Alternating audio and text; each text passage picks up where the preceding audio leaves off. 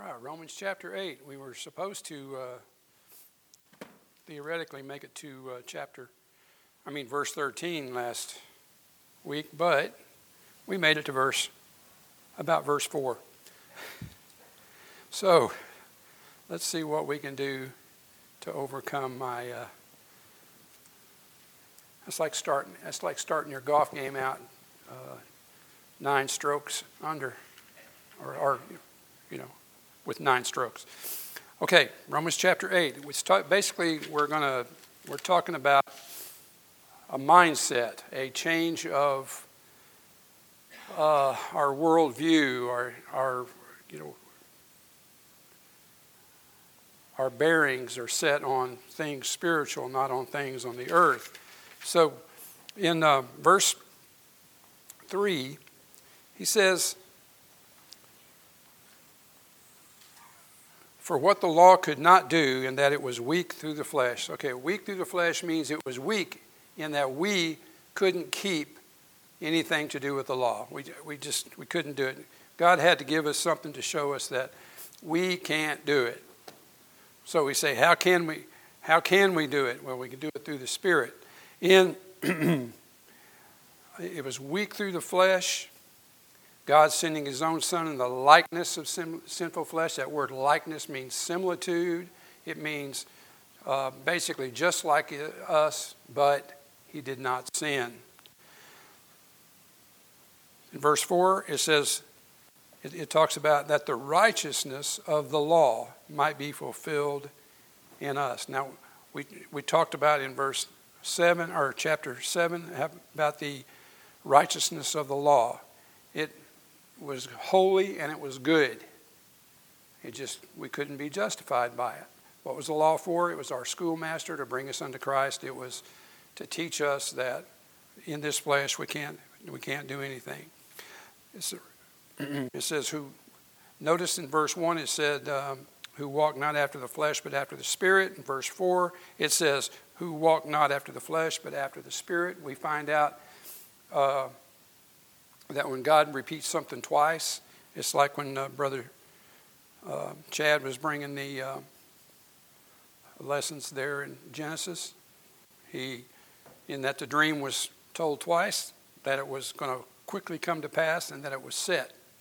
When God repeats something, he's not just filling up a blank spot that was left somewhere in the manuscripts that was going to be here.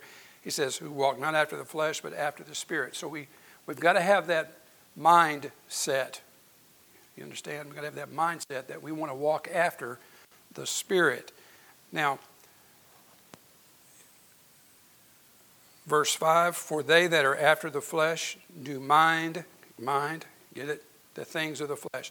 See, it's what you're paying attention to. It's what you're watching. It's what you're reading. It's what you're exposing yourself to.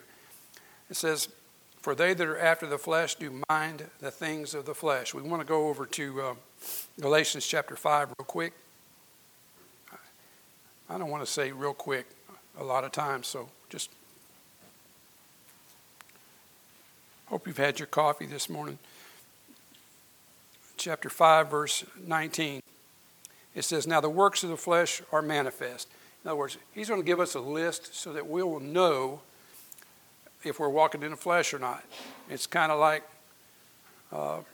Brother Connor hiding up in the weeds somewhere, checking to see if you saw that the third speed limit sign that just changed from, speed limit 55, and then you go into a curve, the speed limit's 45. And then, so he gets you for going 10 mile an hour over. You know what I'm saying? The last one you saw was 55. Yeah. There he is. See, he knows those tricks. Anyway, he says, now the works of the flesh are manifest, which are these: adultery, fornication, uncleanness, lasciviousness, idolatry, witchcraft, hatred, variance, emulation, strife, wrath, strife, seditions, heresies. Sounds like a Democratic Party, doesn't it? Oh, that didn't go over very well. Envyings, murderers, drunkenness, revelings, and such like, of the which I tell you before, as I've also told you in time past, that they which do such things shall not inherit the kingdom of God. Now, the fruit of the Spirit, let's go right on down, verse 22. But the fruit of the Spirit is love, joy, peace, long-suffering, gentleness, goodness, faith, meekness, temperance. Against such there is no law. And they that are Christ have crucified the flesh with the affections and lust. If we live in the Spirit, let us also walk in the Spirit. Let us not be desirous of vainglory, provoking one another, envying one another. So we can see through that list quickly if we're walking in the flesh or if we're walking in the Spirit. Pretty easy. So what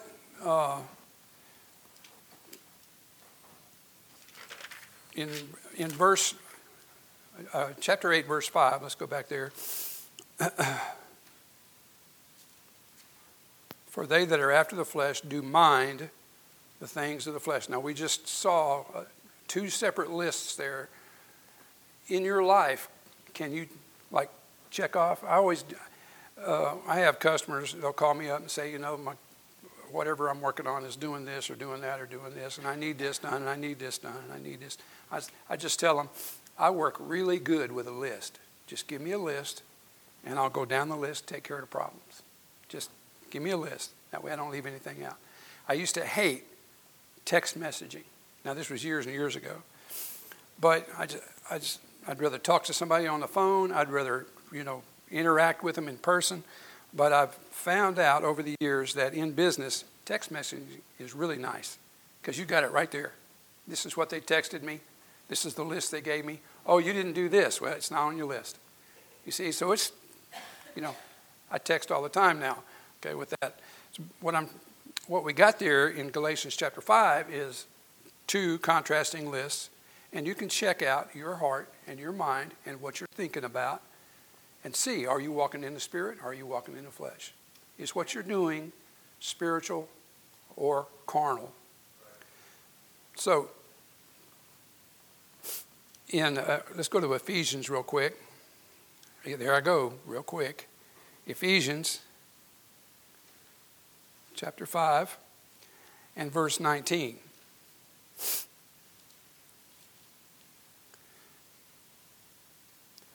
Verse 15. It says, see then. Now, I was a plant manager for, total of about 11 years. And if I was telling one of my workers something, maybe they had messed up a few times doing this, I said, see that you do it like this. See that you get this done. In other words, I was just letting them know I wanted this done. I mean, I didn't yell at people, didn't scream at people. I would just say, see that you get this done. They would know I'm serious. No screaming, no yelling, no cursing, none of that stuff. Just see that you get this done. And because I wanted to be able to forget about it and know that it was going to be done. And it would be done the way I wanted it done. In the same way with my children, I'd say, hey, this is what I need you to do. Get this done. One illustration, one day we had got this frame out of a camper. They're pretty flimsy, you can't use it to haul much or anything like that. So they were tearing down one of those wooden bridges down the road from us. And so I went down there and said, hey, can I get the lumber from this? And that stuff is, it's like 2 inches thick, 8 inches wide. So it's real stiff, real good stuff. So we got that, and then one day before I went to work, I said, Alan, I need you to lay these boards down and put 3 bolts in each one. That's all we'll need. Just put 3 bolts, make sure you put lock washers on the bottom and all that, drill them out, blah, blah, blah. He was probably 11 or 12 when I told him this. I got home, and there were 3 bolts, 3 bolts, 3 bolts, 3 bolts, 3 bolts in each board. All I wanted was 3 bolts per board. He put he did a good job, man. It wasn't coming apart. I looked at that and I said, son, you did a really good job. But what I wanted was just, 3 bolts, because that's all it would have taken. But in his mind, that's what he was thinking of. Now, that's why in our minds we have to understand what the scripture is saying in the book, The Art of War by Sun Tzu. He's got a story in there about he had these two women, and he put them in charge of this, basically a platoon of women, and to train them to do a certain task. He came back, and they didn't really get it done. So he said, okay, my rule is that I probably didn't give my instructions plain enough. So they misunderstood. I just used you as an illustration, Alan. You should have been here. I didn't explain exactly what I wanted. I was telling him about the time I told you to put 3 bolts in the board on the trailer. He's still not listening to me. I was telling him about the time I put the three bolts in each board on the trailer, and he put like 100 bolts in the whole trailer. Three. But anyway, I look at it like that, like Sun Tzu said in his book Art of War. I didn't explain it well enough, so he explained it to the women again, gave them another chance. They still didn't do it right. They didn't take him seriously, so he cut their heads off. And he put 2 more women in charge, and he explained to them what he wanted. Guess what? They got it. Okay? So the moral of that was not cutting people's heads off. The moral of that was make sure that you are explaining it in such a way. Now, I learned you explain it to someone. Now, I look at him and I say, okay, Josh, tell me what I just told you. Explain to me what I just asked you to do. And have them explain. I said, okay, you got most of it right. This, and this. You have to give clear instructions. So how do you know if you're walking in the spirit or in the flesh? God just gave us clear instructions. Okay? What kind of an attitude do you have when something goes wrong? What comes out? It's just like when you squeeze an orange, what do you get? You get whatever's inside.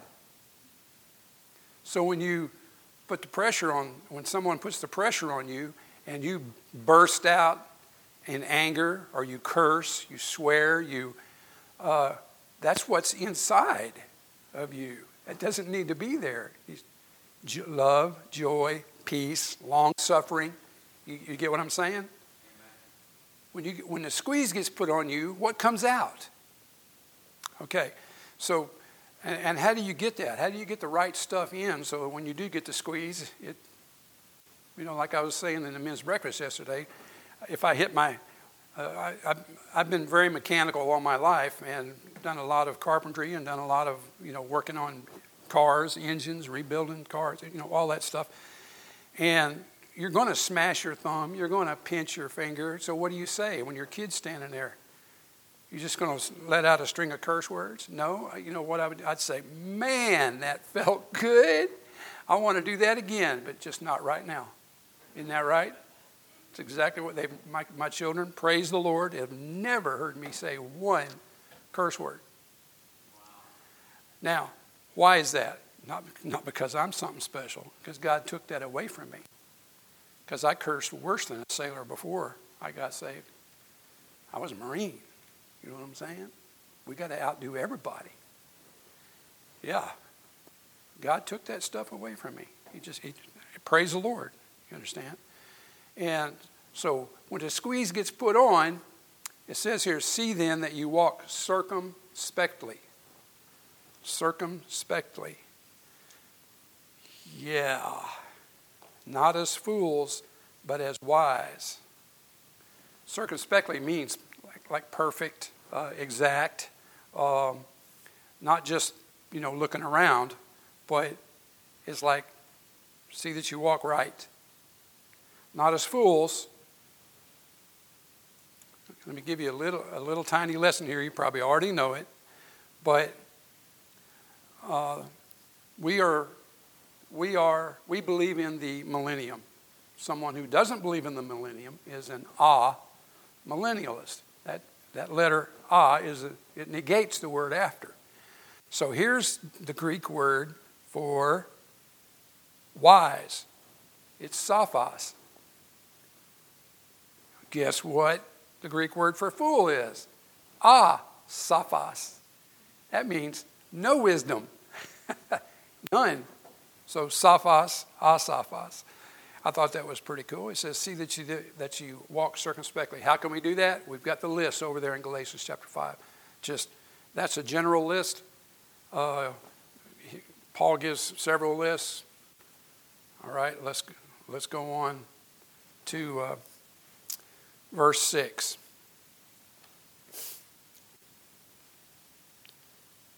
Romans 8:6. For to be carnally minded is death.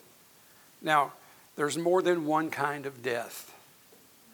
I read a meme earlier that said some people are born and then they die for the next 75 years. It's to be carnally minded is death.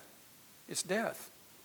It's spiritual death. It's death to your prayer. It's death. It's an emotional death. It's an intellectual death because we don't study our Bibles. And I've got a ton of references there that we are not going to go over because I got to get going. But to be carnally minded is death. Let's go to Romans chapter 1 real quick. There we go. Sorry.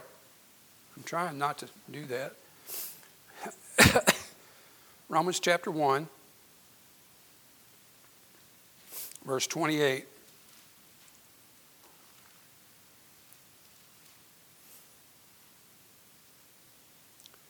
And even as they did not like to retain God in their knowledge. Now, what did we just read? Be circumspect, right? Carnally minded is death.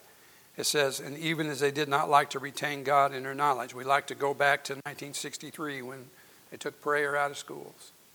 Now, that's a blanket statement. Actually, when Carol and I were in high school in Dallas Independent School District, they actually offered a course in New Testament survey, of which we took. So it was actually a pretty good history on the New Testament in the public school.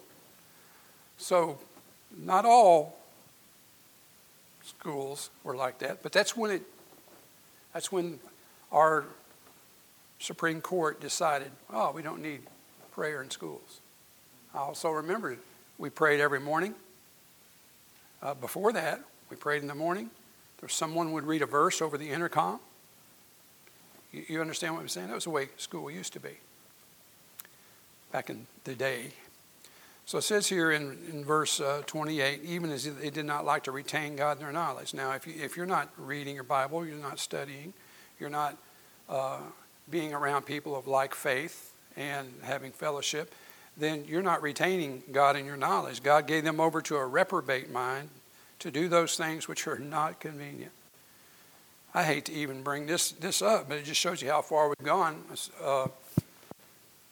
Science, that amorphous word science, has decided that pedophilia is something that cannot be.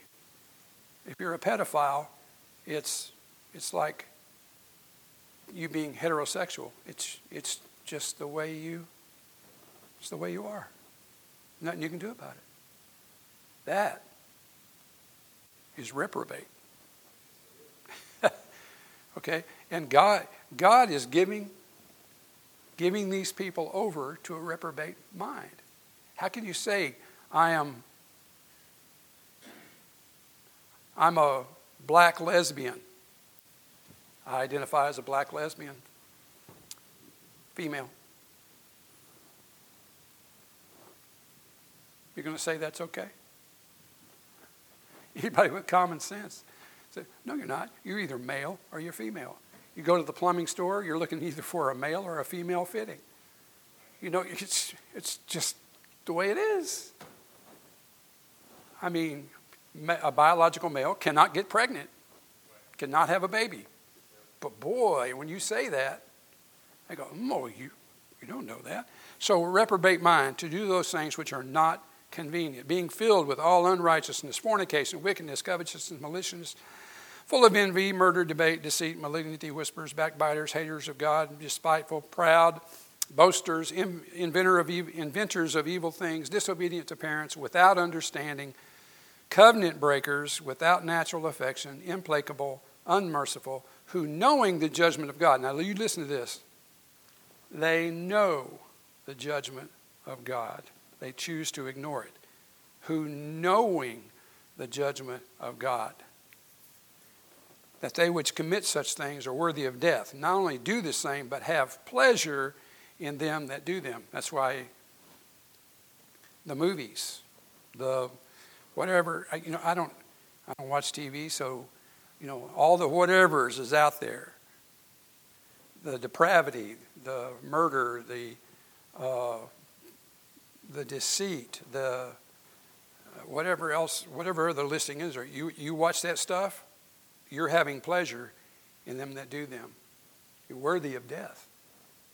You're worthy of, who knowing the judgment of God. I'm on a forum that's Marines Find Your Platoon. In other words, you're searching for members you went through boot camp with in your platoon. There's one guy just decided he was just going to go on a rant about how that his father, who was a very strict disciplinarian, and made him go to church all his life, and he says that his mother asked him if he was saved, and he goes, if I didn't get saved by being forced to go to church in 18 years, then I guess I'm not saved. So being disrespectful to his mother. And there was a lot of, it's a Marines only thing, a lot of guys that got on there and said, hey, look, and they were preaching to him the gospel, telling him, that's not the right way to be and everything else. So I had to chime in a little bit. But what I'm saying is that it's not your parents' fault because they made you go to church. That was a good thing. It's your heart. So let's go back to Romans chapter 8. You've got spiritual death, you've got death of your prayer, you've got emotional death, and you've got intellectual death. And those things will happen if you're carnally minded. You won't. But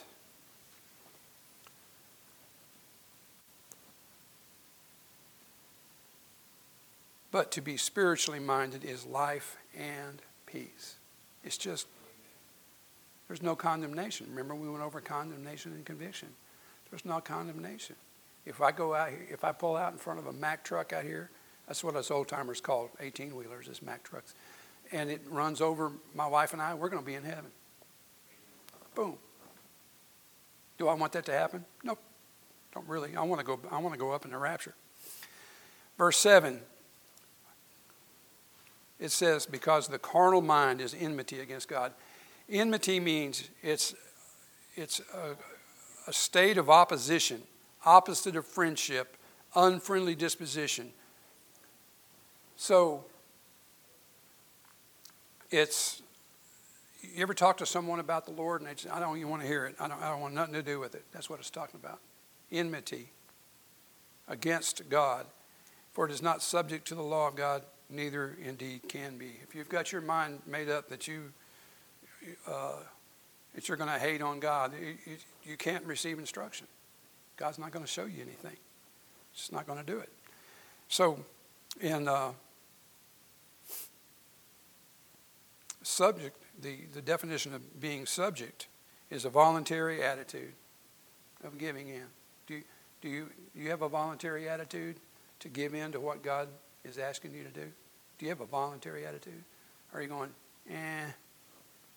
it's kind of like asking someone to take the trash out. Do you do it voluntarily, or you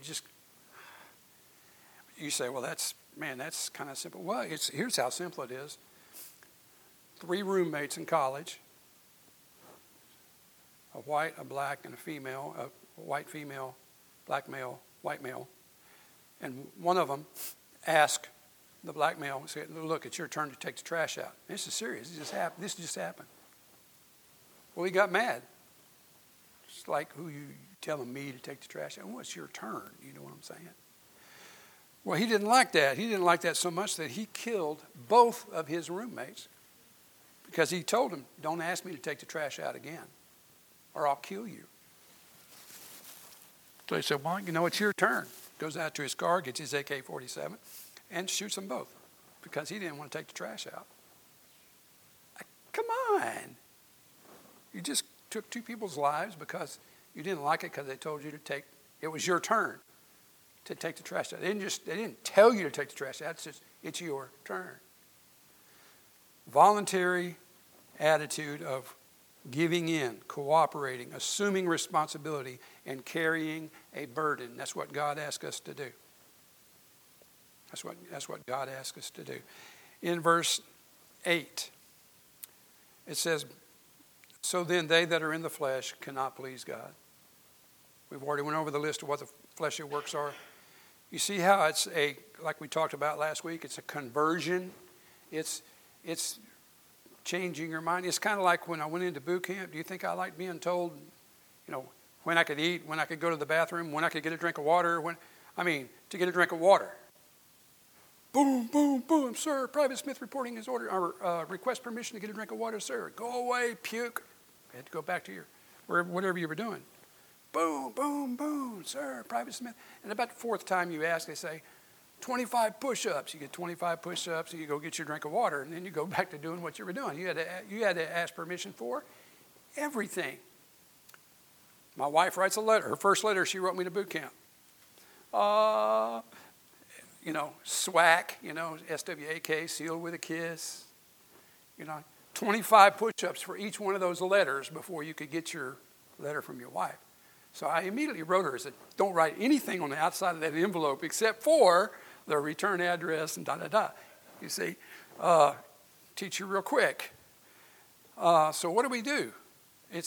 What were they doing? They were changing my mindset. They were converting the way I thought, the way my ability to process the information in the way they wanted it done, right? Just like when you went to trooper school, same thing. You did it. It's my way or the highway, you see, or you get punished a bunch. So, verse 8 again, so then they that are in the flesh cannot please God. That's just straight up, that's plain, that's simple. If you're in the flesh, you can't please God. You don't have a voluntary attitude to do what God wants you to do, then you cannot please God. To please God means to accommodate oneself to the opinions, desires, and interests of another, to be agreeable. When the Lord shows you something in the Scriptures, you should accommodate yourself to do things. Okay, I'm fixing to cook hamburgers Monday night. Smash burgers. I'm gonna do smash burgers. Okay. We have a member of our family that doesn't like onions on their burger. So I'm going to accommodate that person. You see what I'm saying? There's some people here that don't like stuff on their pizza. They just want pepperoni and cheese or whatever and sauce. Well, we try to accommodate that. Do you understand what I'm saying? Some people just don't know how to eat. But anyway, so you're to have that accommodating attitude. Do the same thing with the Lord, would you? We used to have some really good friends of ours that were vegetarians. We'd invite them over and we'd have pork chops. No, we wouldn't. We would all eat salad. Okay? I like a good salad. Of course, I like a nice thick steak too. But I'm not going to do that to my friends. Not going to happen. Did I disagree with them? Oh yeah, wholeheartedly. I think the Bible disagrees with it. But you know what I'm saying? Do you have that accommodating spirit to God when God shows you something? If you're doing something that you think is right, you think in your heart is right, and someone sheds light on whatever you're doing with the Scripture, and God says, you know what? I don't need to do that. Are you accommodating to what the Word of God says? Do you study it out? Do you figure it out and say, okay, you know what? Not just because somebody said this, but that opens up a pathway to study, and then the Lord goes, hey, you need to stop doing that. You need to be accommodating. Okay? So, in verse 9, it says, but ye are not in the flesh, but in the Spirit, if so be that the Spirit of God dwell in you. Now, if any man have not the Spirit of Christ, he is none of his. Let me ask you a question. Do you have the Spirit of Christ? When the Bible is taught, or when you read your Bible, and or when you're discussing something about the Word of God, and something in your life is maybe you're just doing something you shouldn't be doing. Maybe it not be outright sin, but it could be something that, you know what, it's causing someone else to stumble. Do you have that accommodating spirit? Say, you know, I'm not going to do that. Do you? Then, if you have the Spirit of Christ, that's the way you're going to be. Do you have love, joy, peace, long-suffering, goodness, kindness, meekness? Do you have all that? It says in verse 10, if Christ be in you, and if Christ be in you, the body is dead because of sin, but the spirit because of righteousness. The body is dead.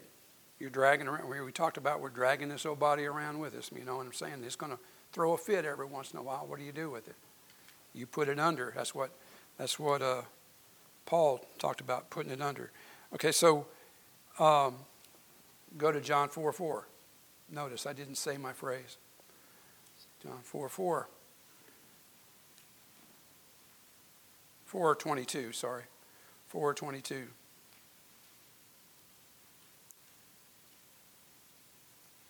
Ye worship you know not what. We know what we worship, for salvation is of the Jews.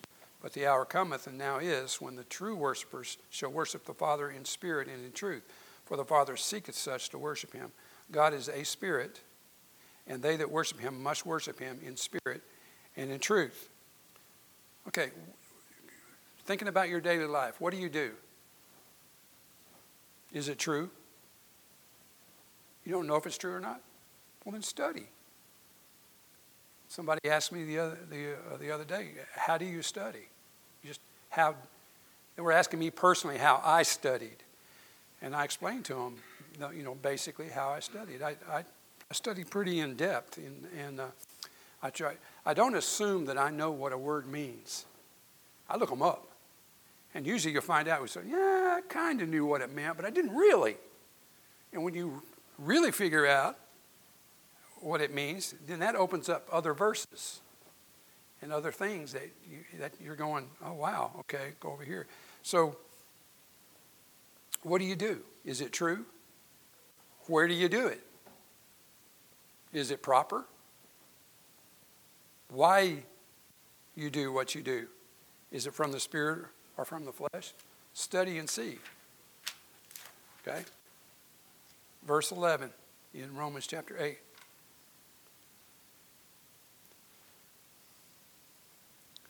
But if the Spirit of him that raised up Jesus from the dead dwell in you, he that raised up Christ from the dead shall also quicken your mortal bodies by his Spirit that dwelleth in you. Now, what does that mean? The quicken means to be made alive. You know, the quick underneath your fingernails. You poke something under there. Yeah, you can feel that, can't you? So, but he said that he shall also quicken your mortal bodies by his Spirit that dwelleth in you. Your body will obey what your spirit tells it to do, if you allow it. He's quickened that. You see what I'm saying? It says, he'll come in. It says the word dwell in you. That's to abide as a permanent resident. I like that, don't you? Right. Abide as a permanent resident. Are you saved? Then he raised Christ, he'll raise you. That should give you life, and it should give you peace. By his Spirit, capital S, that dwelleth in you. Pay attention to those capital S's and those little S's. Okay? In verse 12, he says, therefore, brethren, we are debtors not to the flesh to live after the flesh. So we don't owe this flesh anything as far as spiritual. You ought to eat right, and you ought to drink right, and you ought to do all that. That's not what I'm talking about. We don't owe this flesh anything. It was dragging us to hell. We don't owe it anything. So we're not debtors. We're not debtors to the flesh, to live after the flesh. For if you live after the flesh, in verse 13, ye shall die. But if you through the Spirit do mortify the deeds of the body, ye shall live. Mortify, it means put it to death. Kill it. Kill that sucker. When he rises up, smack him down. Not going to do that. In verse 13, you could reference back to Romans 8:6 again, where it says, "For to be carnally minded is death, but to be spiritually minded is life and peace." Do you want life and peace? Don't you like peace? Don't you like feeling alive? I do. Then be spiritual. Be spiritual. Okay, verse 14. It says, we made it past last week's lesson now. Verse 14, "For as many as are led by the Spirit of God, they are the sons of God." How do you know you're a son of God? Because notice he uses the word led. That's what a shepherd does. You don't lead goats. You drive goats. If you've ever tried to get a goat's head out of a fence that he's got his head locked through, it's not going to happen by pushing on his head trying to get him out. I used to have a pet goat. I used to live around goats. You try pushing that goat's head through that fence, all you got to do is turn his head a little bit and just kind of push it through. You only got to push it through that far. Man, he locks in there, and he's not letting you do it. You got to go around to the other side and jerk him through. Okay? Sheep are led. They will follow you. Okay? So, as many as are led by the Spirit of God, they are the sons of God. Do you have to be driven or do you have to be led? Which way? Can the Spirit just speak to you and you're malleable, even though it may go against some things you're doing that you don't even know is wrong? And the Spirit speaks to you and you say, you know what?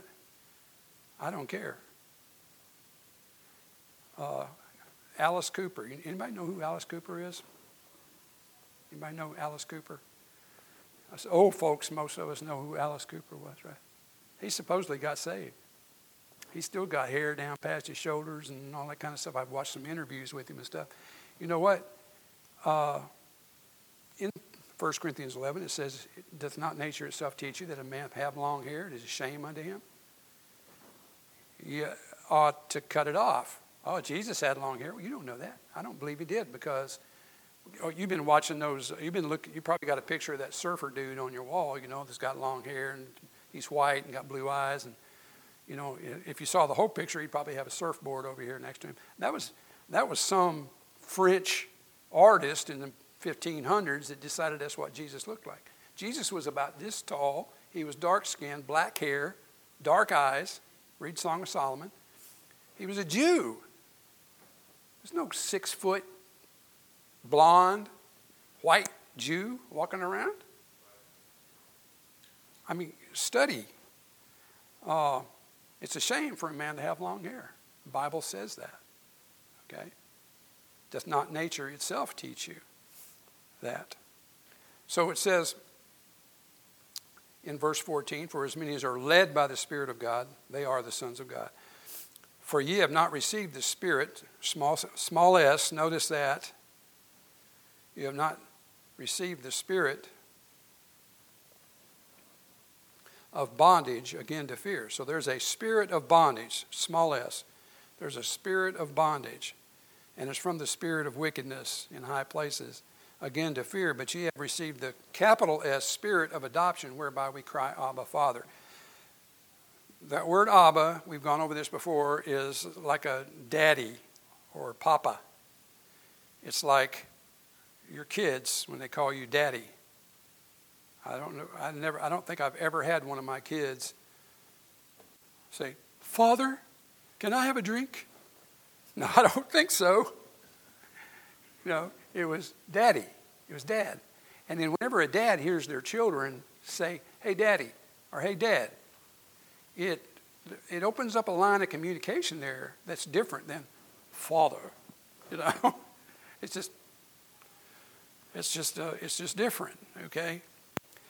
So we have not received the spirit of bondage again to fear, but we have received the spirit of adoption, whereby we cry, Abba, Father. The Spirit, capital S, itself beareth witness with our spirit that we are the children of God. So, we're led. We saw in verse 14. It means led means to lead, guide, direct, to move, to impel of forces and influences of the mind.